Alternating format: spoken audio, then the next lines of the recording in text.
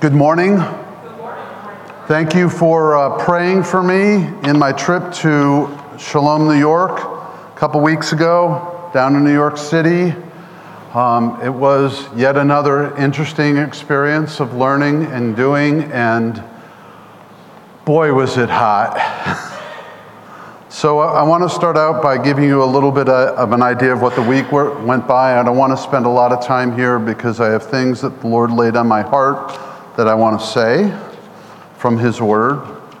So Saturday morning was a traveling day for me. I left at like 8:30 in the morning,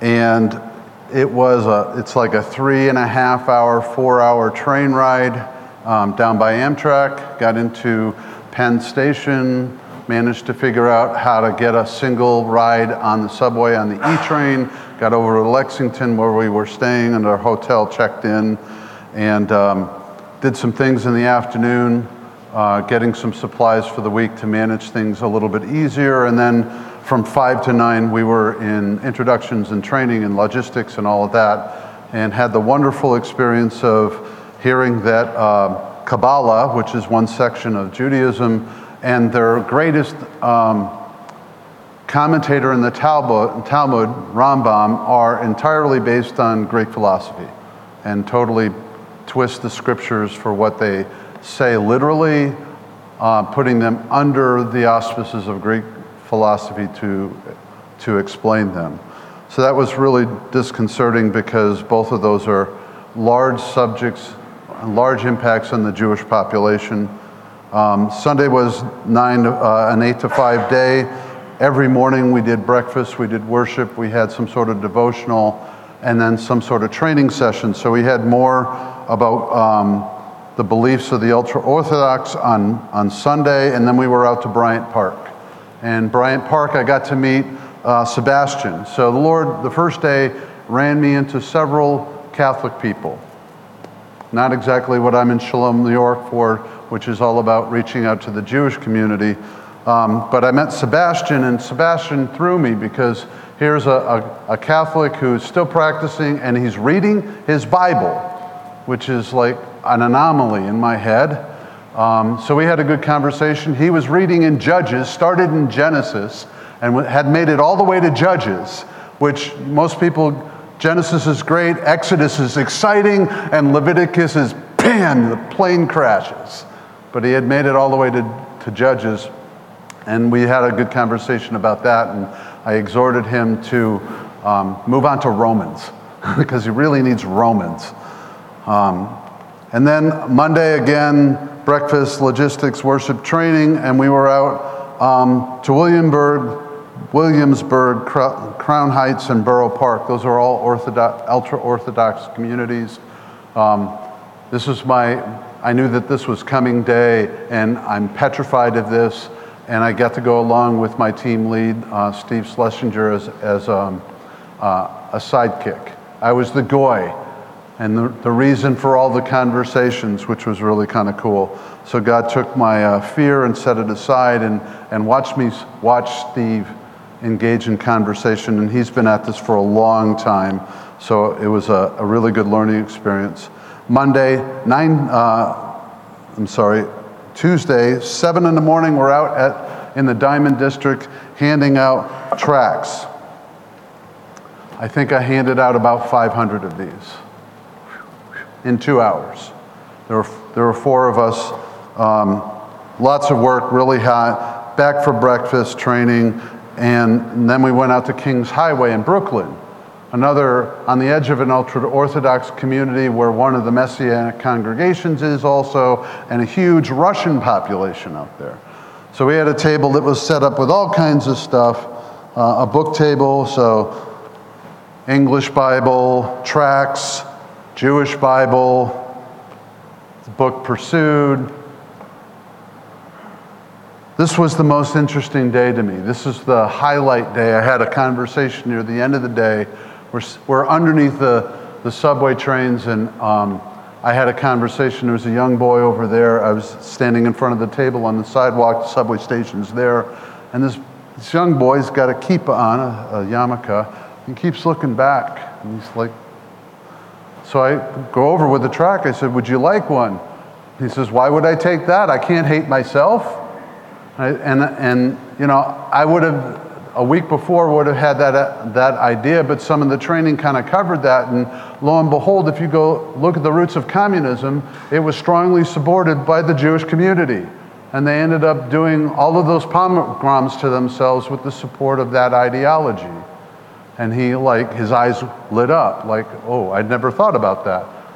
And then he asked if I'm Jewish, and I said, no, I'm Gentile, and I'm a believer in Jesus or Yeshua, who I believe to be the Messiah, and I love the Jewish people. And his eyes got big as saucers.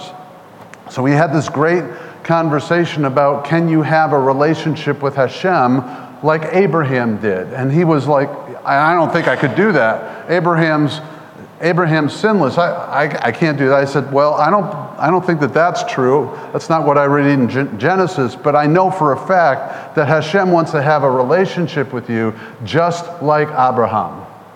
And it's like, his response was, that would be great.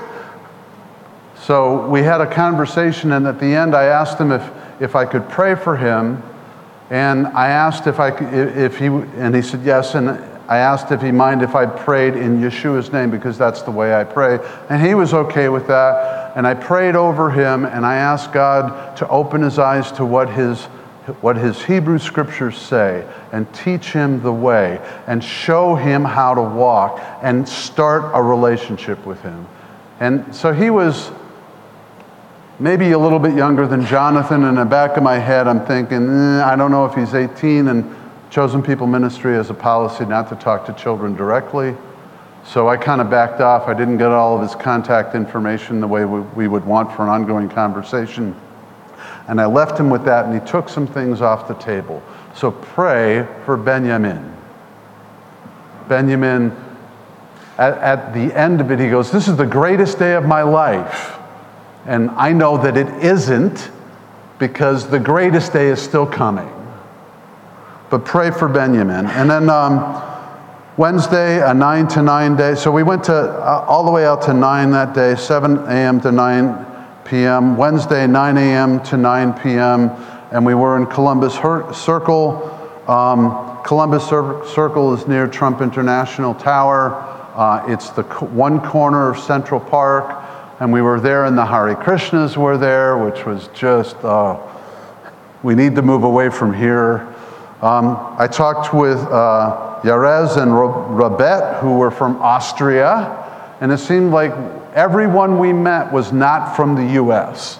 and not from New York. We had a long conversation with Kenneth.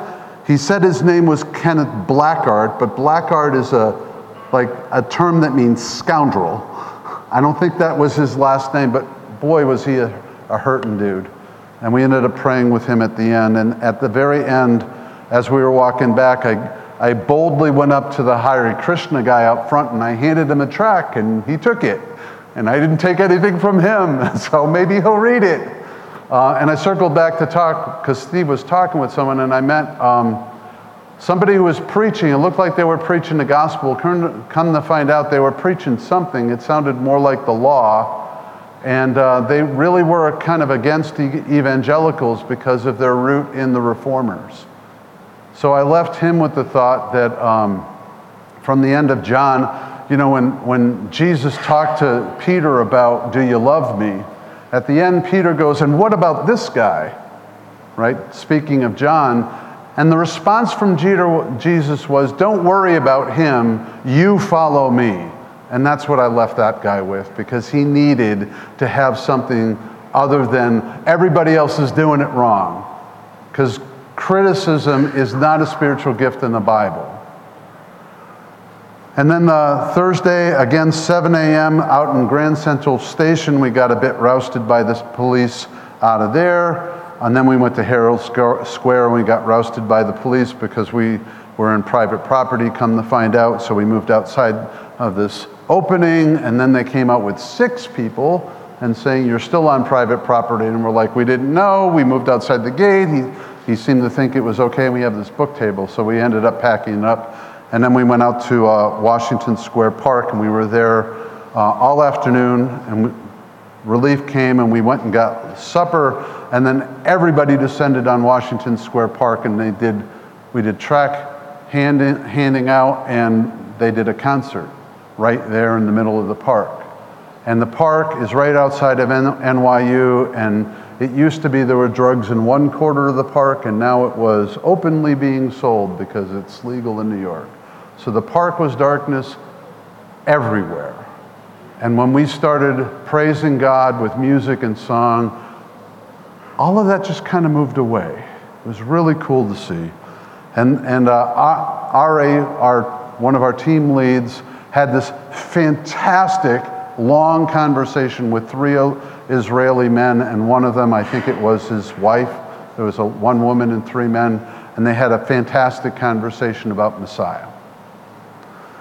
And then Friday was out in Herald Square again, handing out tracts. It was a short day. And then we went to a Reformed Jewish synagogue, which was absolutely beautiful. The interior is beautiful. I have pictures if you want to see it later.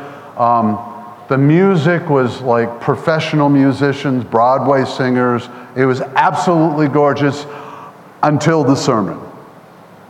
And the sermon, the lady rabbi got up and talked about putting Moses on the couch, and that Moses was getting out all his frustrations and anger in the book of Deuteronomy. So it was like, oh. And then we went out for Shabbat dinner, and that was the end. And Saturday was a tough. I intended to go to the Messianic congregation in Brooklyn, but like all the subways to Brooklyn seemed to be down on Saturday, so I just came home. That was a trip. There's the trip. Oh, not too bad. Less than 15 minutes. Doing okay.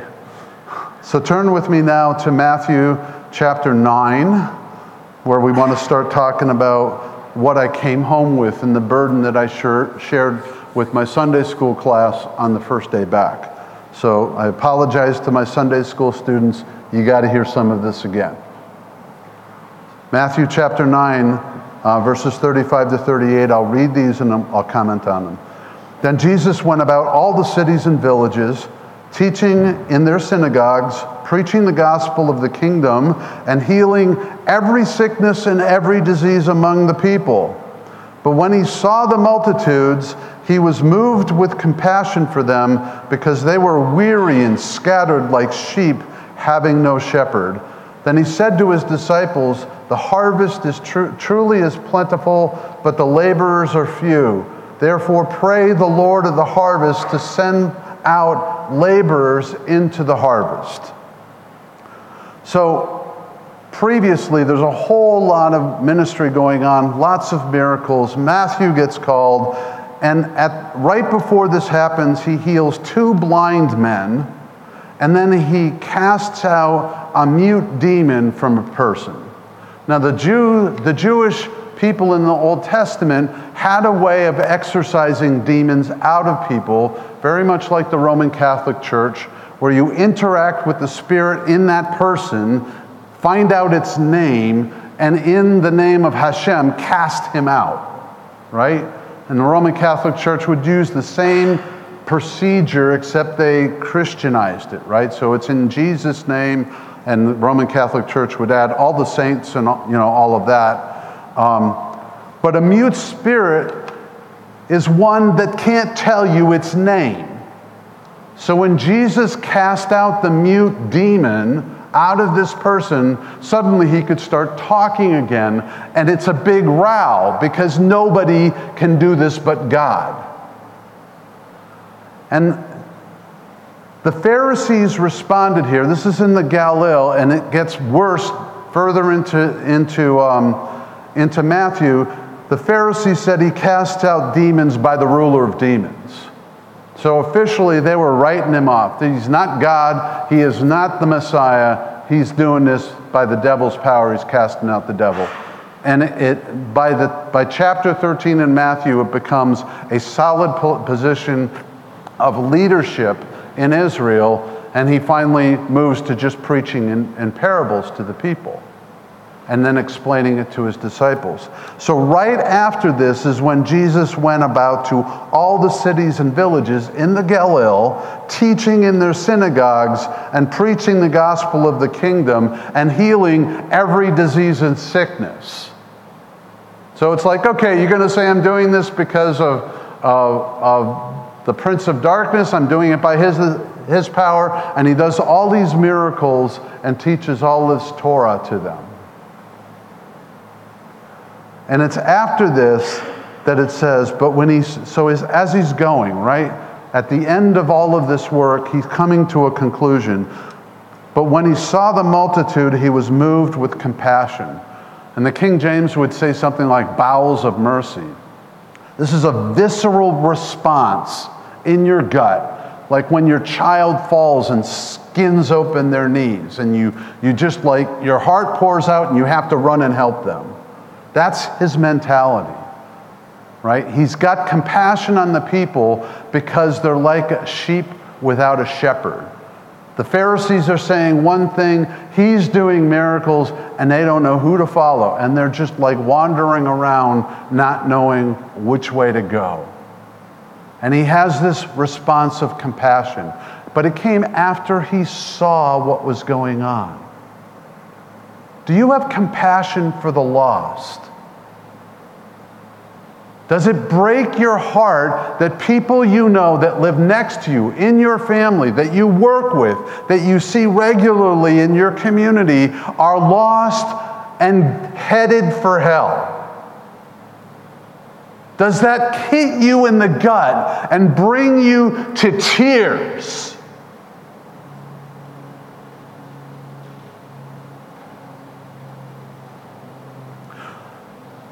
I went to New York to do work. This is the second time, right? New York is a huge population of Jewish people.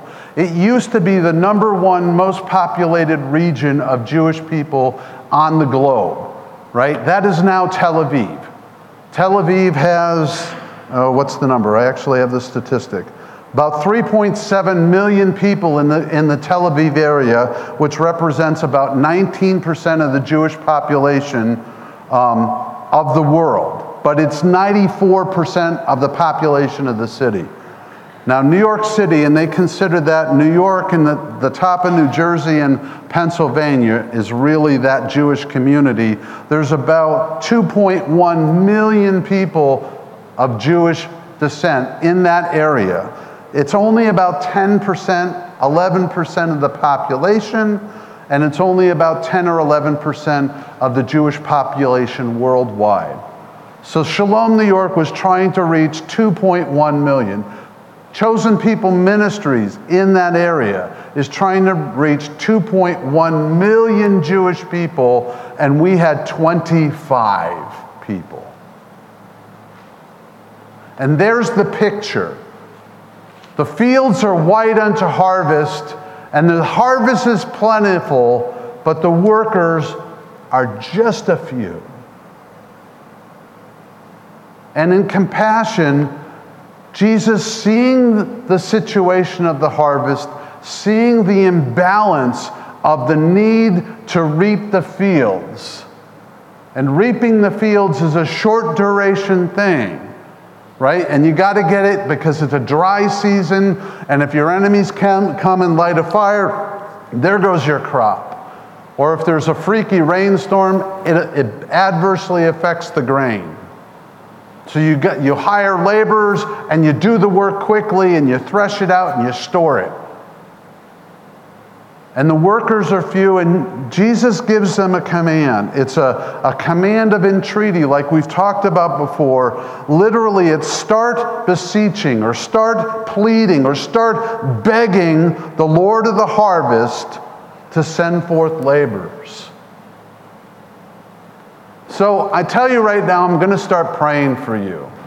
But this send forth laborers thing, the base Greek word is to throw or cast out.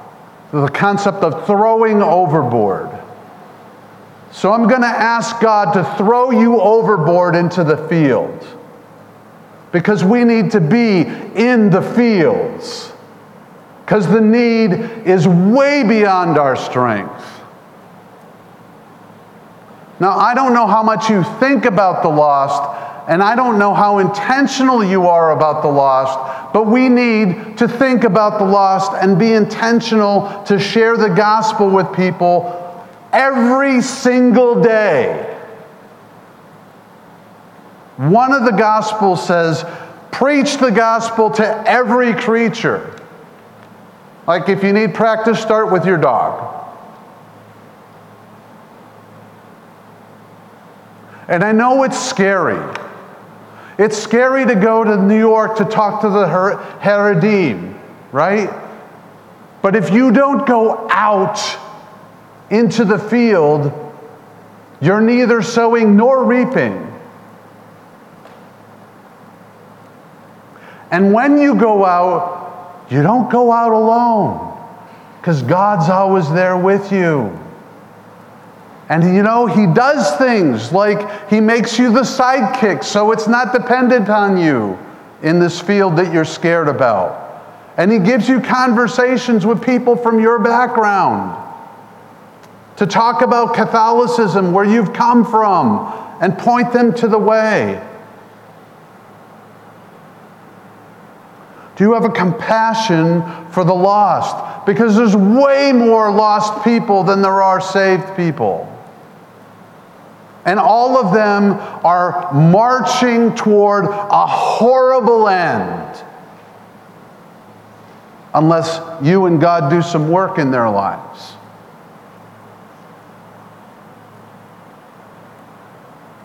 And interesting, he starts with the concept of prayer. Beseech God for more laborers.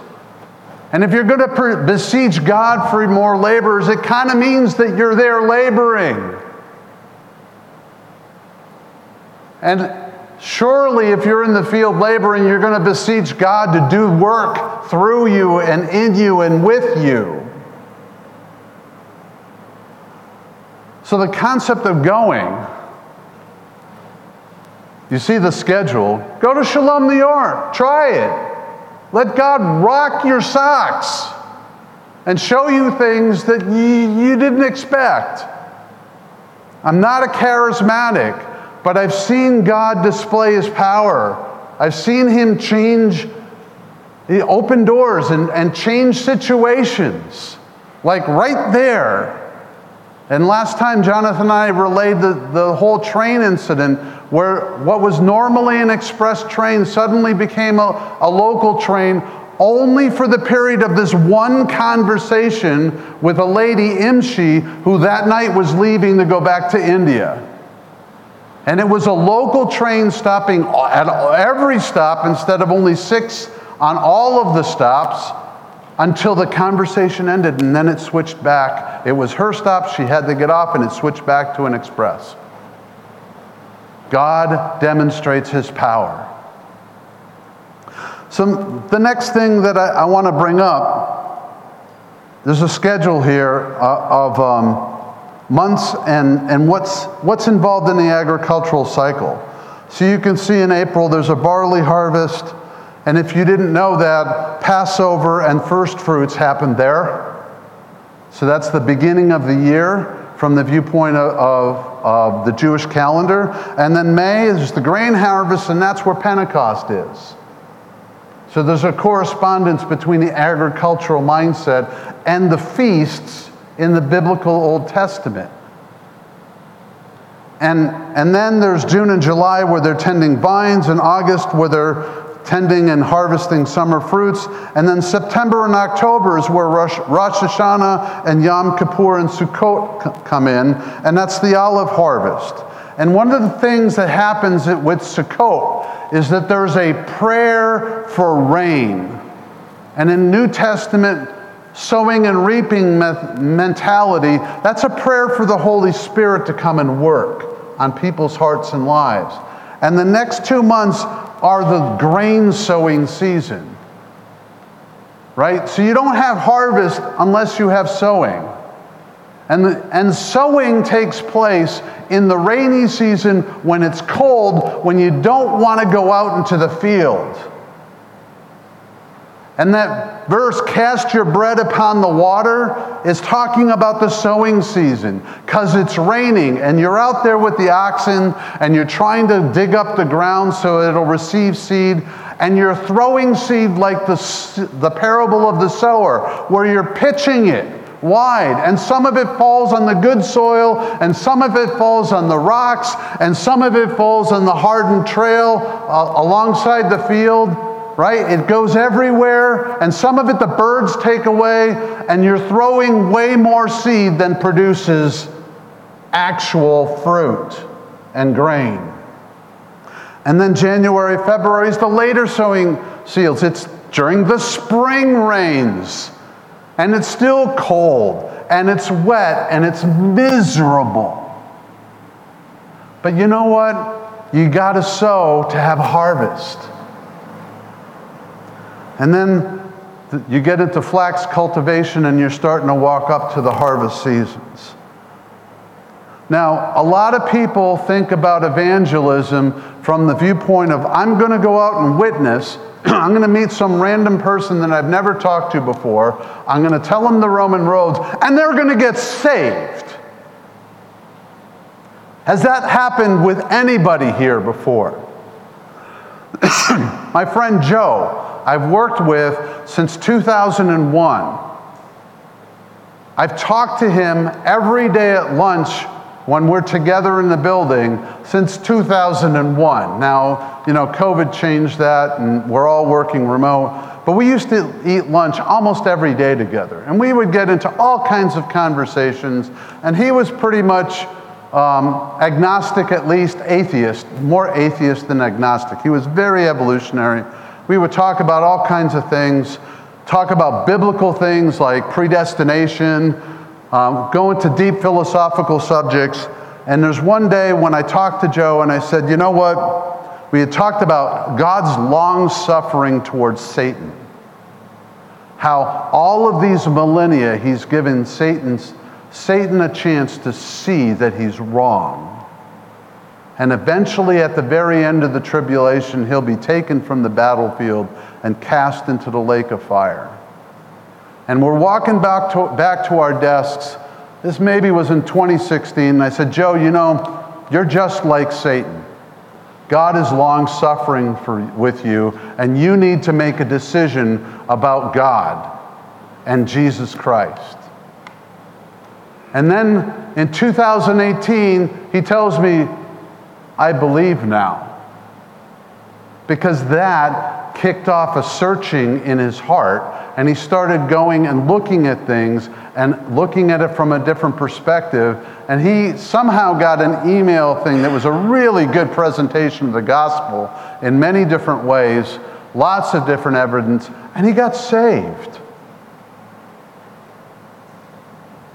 If you don't have the conversation with people, you're never going to get there. You need to sow and reap. And going out is more about sowing and reaping and cultivation and watering than it is about reaping. There's way more time spent in the field with those for sowing and reaping and cultivation and watering when it's not raining than there is in reaping. Reaping's like a few-week process. At the end, if God blesses you with increase. And some people think that it's wonderful that we're doing the gospel mission if people come and become members here from other churches. And while I'll never turn away somebody coming from another church, I always ask, why are you coming? Because we've had some come with their own agenda, right? So there's a bit, and if we're looking to go out to other churches and harvest their sheep into our congregation, that's not evangelism, and that's not reaping, that's sheep stealing. So we need to be careful about that. Now, if they're getting poor teaching and they come here and they get good teaching and they want to become a member, hooray, then welcome to the community, brother, sister, right? But we need to do evangelism. And evangelism isn't just reaping. Evangelism is sowing and cultivation and reaping in due time. But you know, our mission, and we talked about this in Sunday school, is not evangelism, it's making disciples. And making disciples is a much bigger mission than just evangelism. It starts with evangelism. And it goes much further than that. So those are thoughts and burdens upon my heart. Now I'd like you to turn over to Galatians chapter 6. Galatians chapter 6. Do not be deceived, or do not be led astray. God is not mocked, for whatever a man sows, he will also reap. For he who sows to his flesh will of the flesh reap corruption, but he who sows of the Spirit will reap everlasting life. Now this context is about the things that I do in my life, the things that I engage in. Are they oriented towards the flesh, the old man, or are they oriented towards my new human spirit and the Spirit of God and holiness, right? But there's an axiom here. It's a law of sowing and reaping. If you sow to the flesh, you're going to reap of the flesh corruption. If you sow to the Spirit, you're going to reap things of everlasting life. So when you go out sowing, in a sense of evangelism, what are you sowing? If I go out sowing things of the flesh, like conversations about the Red Sox, or their favorite Marvel movie, or politics, or anything else of the world, am I going to reap eternal things from it? No. If I go out sowing spiritual things, asking people about the gospel, asking people about, what do you think this verse is saying? Trying to give them the Word of God, I might reap eternal things. Because remember the parable of the sower, you don't know what ground you're dealing with, right? So if you go out and you're always talking about everything else but the gospel and but God's Word, you're never going to harvest. And if you go out talking about the gospel and talking about scriptural things, you might, if God gives the increase, reap a harvest. That's the law that we need to think about. And the bottom line is, it's really easy to talk about all of this world of subjects, right? It's really easy to talk about your favorite video game. It's really easy to talk about that brand new New York bestseller. It's really easy to talk about how angry you are with the government, right? But none of that yields spiritual fruit. So we need to be intentional to bring these things, these spiritual things, up in conversation. And you know what? It's not comfortable until it becomes comfortable. You know, it's not comfortable to run a marathon, but you can work your way up to being able to run a marathon. It's not comfortable to go and sow and cultivate and water. Talk to my wife. She does a lot of this in her life, right? She comes in at the end of the day like, I think she's going to fall over. Any of you who are gardeners understand how much work there is in the garden that goes into those crops that you finally get at the end of the harvest. And frankly, here's my cynicism. Boy, those are the most expensive vegetables I've ever eaten. They're wonderful, honey.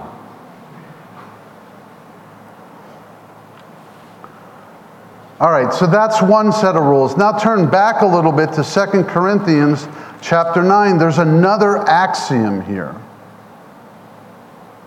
So I've been through this passage before. This passage is talking about laying up gifts for people, right? Your monetary giving to the needs.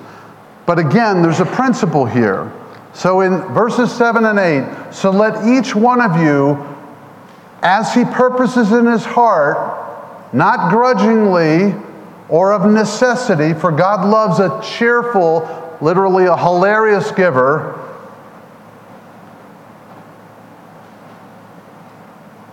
I'm sorry, I'm starting one verse late. Verse 6, but this I say, he who sows sparingly will also reap sparingly, and he who sows bountifully will also reap bountifully. And then verse 7, so let each one of you, as he purposes in his heart, not grudgingly or of necessity, for God loves a cheerful giver. The axiom is that verse 6, right? If you sow a little, you might reap a little. If you sow generously, you might reap generously. Actually, it says if you sow a little, you will reap only a little. But if you sow bountifully, you should reap bountifully. And I go back to the picture of the parable of the sower. Lots of seed is going out, right? Now, when you're a Jewish farmer, seed is expensive, right?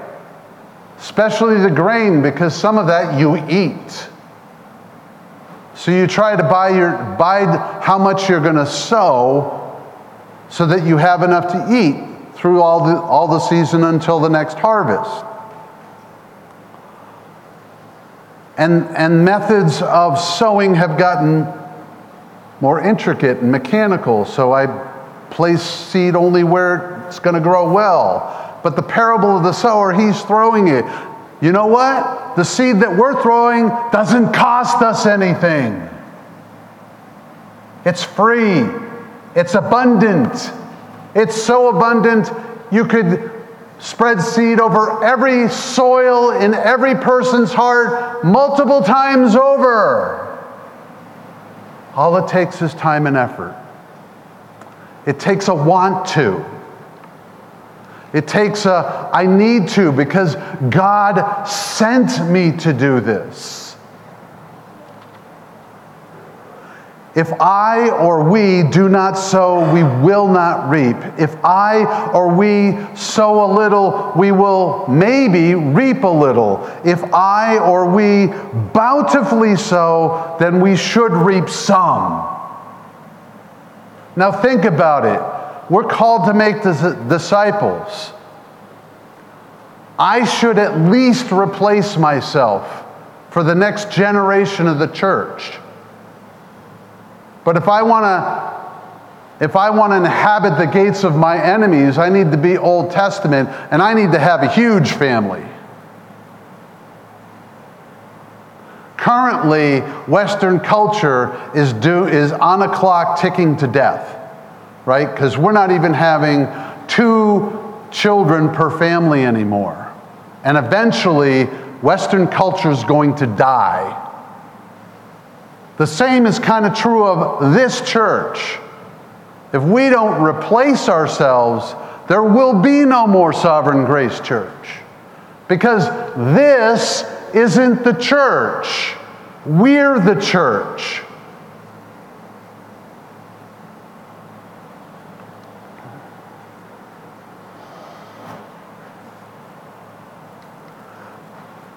Interesting, after the first passage, Christ commissioned the 70 and sent them out 2 by 2. I'm going to be praying for you that God throws you out of the church into the harvest field to sow and cultivate and reap. Now, I say that, and I want you to understand why I'm going to pray that for you. Because there's a certain subset of Christianity, even in the evangelical church, who thinks that there's one person in this church who sows and reaps. It's our pastor. We pay him to do that, right? But I want to prove to you from Scripture that is absolutely wrong. So in Acts chapter 1, Jesus gave the 120 a plan right before he ascends. He says in Acts chapter 1, therefore, when they had come together, they asked him, saying, Lord, will you at this time restore the kingdom to Israel? They still were thinking that he was going to conquer the Romans. And he said to them, it is not for you to know the times or the seasons which the Father has put in his own authority. But you shall receive power when the Holy Spirit has come upon you, and you shall be witnesses, literally martyrios, martyrs, to me in Jerusalem and in Judea and Samaria and to the end of the earth. Don't worry about when we're overthrowing the Romans. That's in God's timing, and only he knows, he said in another place. You stay here in Jerusalem until the Holy Spirit comes. Because he already told them that he promised them that, right? And that's Pentecost. That's only coming a short while later. You know, maybe it's less than 40 days at this point. And then once the Holy Spirit comes, you're going to witness in Jerusalem and Judea, which is the southern kingdom of Israel, and up to Samaria, which is the northern kingdom, and then to the othermost parts of the earth. You're going to go into the Goyim, to the Gentiles. He told them right here. So then Pentecost comes and the Holy Spirit comes, and Peter and the 120 go out and they're talking to people about the gospel, and people are hearing them in their own native language. And Peter preaches a sermon and 3,000 people are reaped. And a little while later, 5,000 are reaped. And a little while later, a number that they don't number because it's so big. And now there's a messianic community in Jerusalem, right? And they're having so many problems that they create deacons to deal with the widows, because the widows of the Hellenistic Jews aren't being treated the same as those of the Judean Jews. Because there's a little bit of a, we don't know who you are thing going on. So deacons are made so that the apostles don't have to do it, because they're writing. We think of it as teaching Scripture. They weren't teaching Scripture. They were starting to write Scripture, the New Testament. And after a little while, in Acts chapter 7, and I'm not going to read the verses, what happens? Stephen's brought before the council, and Stephen stands up and says, by wicked hands you took the Messiah and killed him. And that didn't go over well with the Sanhedrin. They took him outside, and Paul's holding the coats, and they stone him to death. And he's like, Lord, forgive them. They know not what they're doing. And there's the first seed of the church, the blood of the martyr. So in Acts chapter 8, and this is the important passage I want you to see. Acts chapter 8, now Saul was consenting to Stephen's death. At that time, a great persecution arose against the church, which was at Jerusalem, because they're all still there. And they were scattered throughout the regions of Judea and Samaria, except for the apostles. So the multitudes fled, and the apostles stayed. And the devout men carried Stephen to his burial and made a great lamentation over them. As for Saul, he made havoc in the church, entering every house and dragging men off and men and women, committing them to prison. Therefore those who were scattered, those are the not apostles, right? Went everywhere preaching the word. So who took the gospel to Judea and Samaria? All of you. Not him. Now, he's one of you, so that's a weird part of the church, right? So he knows that he has to go too. And he stands here and he preaches to us and he preaches to all those who listen who don't know the gospel, that Jesus is the only way, the only truth, the only life. And no man comes to the Father except through him. But that's the message you're supposed to carry out of these doors. That's the message you're supposed to sow, and I'm supposed to sow, and hopefully we get to reap too. As a matter of fact, in Ephesians chapter 4 tells us something very, very important about our beloved pastor. Ephesians chapter 4, 11 and 12. And he himself gave some to be apostles. Nope, you're not an apostle. And some prophets. Well, you might be a prophet, but I think most of that's done. And some evangelists. No, you're not an evangelist. Evangelist is spelt the same way that church planter is spelt. If you have a question about that, look what happens to Stephen, one of the first deacons in the book of Acts. You go a little ways and he's got a church in his house. You have a church in your house yet? He's not an evangelist. And some pastors and teachers. There it is. He's our pastor teacher. And these gifted men are for the equipping of the saints. So he's our chief logistics specialist to equip us as an army to go and do the work. And I would say he has a second role. He's the chief corpsman to bandage up our wounds coming back from the field. And it's the saints, the equipping of the saints for the work of the ministries. The saints do the work of the ministry. And the ministry is for the edifying of the body of Christ. So he's supposed to equip us. He's supposed to bind up our wounds. He's supposed to teach us. That's part of the gifting, right? Pastor, teacher. He's supposed to feed us and care for us. We get to do the work. We get to go out. Now, I hope this is cleared up in your mind, because we need to go reach the Pioneer Valley. Start by praying. Start by going somewhere like Court Square and look at how many people pass you in the time that you're there. You could even go with tracts. Almost zero interaction with tracts. Here, this is for you. Jonathan, is it easy to give out tracts? It's like really easy. Now, maybe Springfield is different, and maybe people will give you a hard time, but, hey, take one. Hey, come on, they're free. You can take one. If I could find videos of Uncle Izzy is just shameless in giving out tracts. He's so entertaining in the way he gives out tracts that almost everybody takes one. And he'll go, oh, you don't want one? How about you, ma'am? And she'll take one, he'll go, and the guy will be like, what? Hey, not you, you said no. It's not hard, but you have to be intentional.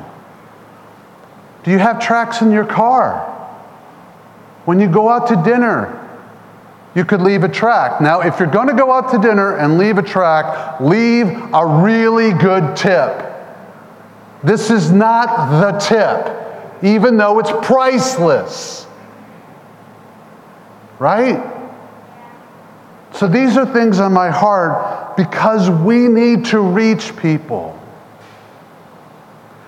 We have discipleship that we've started, reading programs in discipleship, so that we can get all of us in the Scripture on the same page, that maybe we can start having conversations with ourselves. and be comfortable with talking about spiritual things among ourselves. And like Romans says many times at this point, you can't give out you can't give this tract out unless you have it. Right? You can't give out a word of Scripture if there ain't nothing up here and you don't have your Bible. How are you going to give out the gospel unless you can articulate it? And all it takes, some of the easy things are, we do surveys. Are you aware that there's been a significant spike in anti-Semitism incidents in the last year? I think you have to be with your head in the ground not to see that. Including here in New York City, even shootings at synagogues in Pittsburgh and San Diego. That's the first question. It's kind of like yes or no. In your opinion, what motivates anti-Semitism? Now you're in a conversation. I think it's too much TV. And they may say something totally crazy.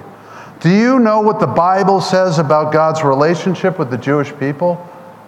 Now, when you're talking to a Jewish person, now you're stepping into holy ground, right? Do you think the New Testament is anti-Semitic? Because they do.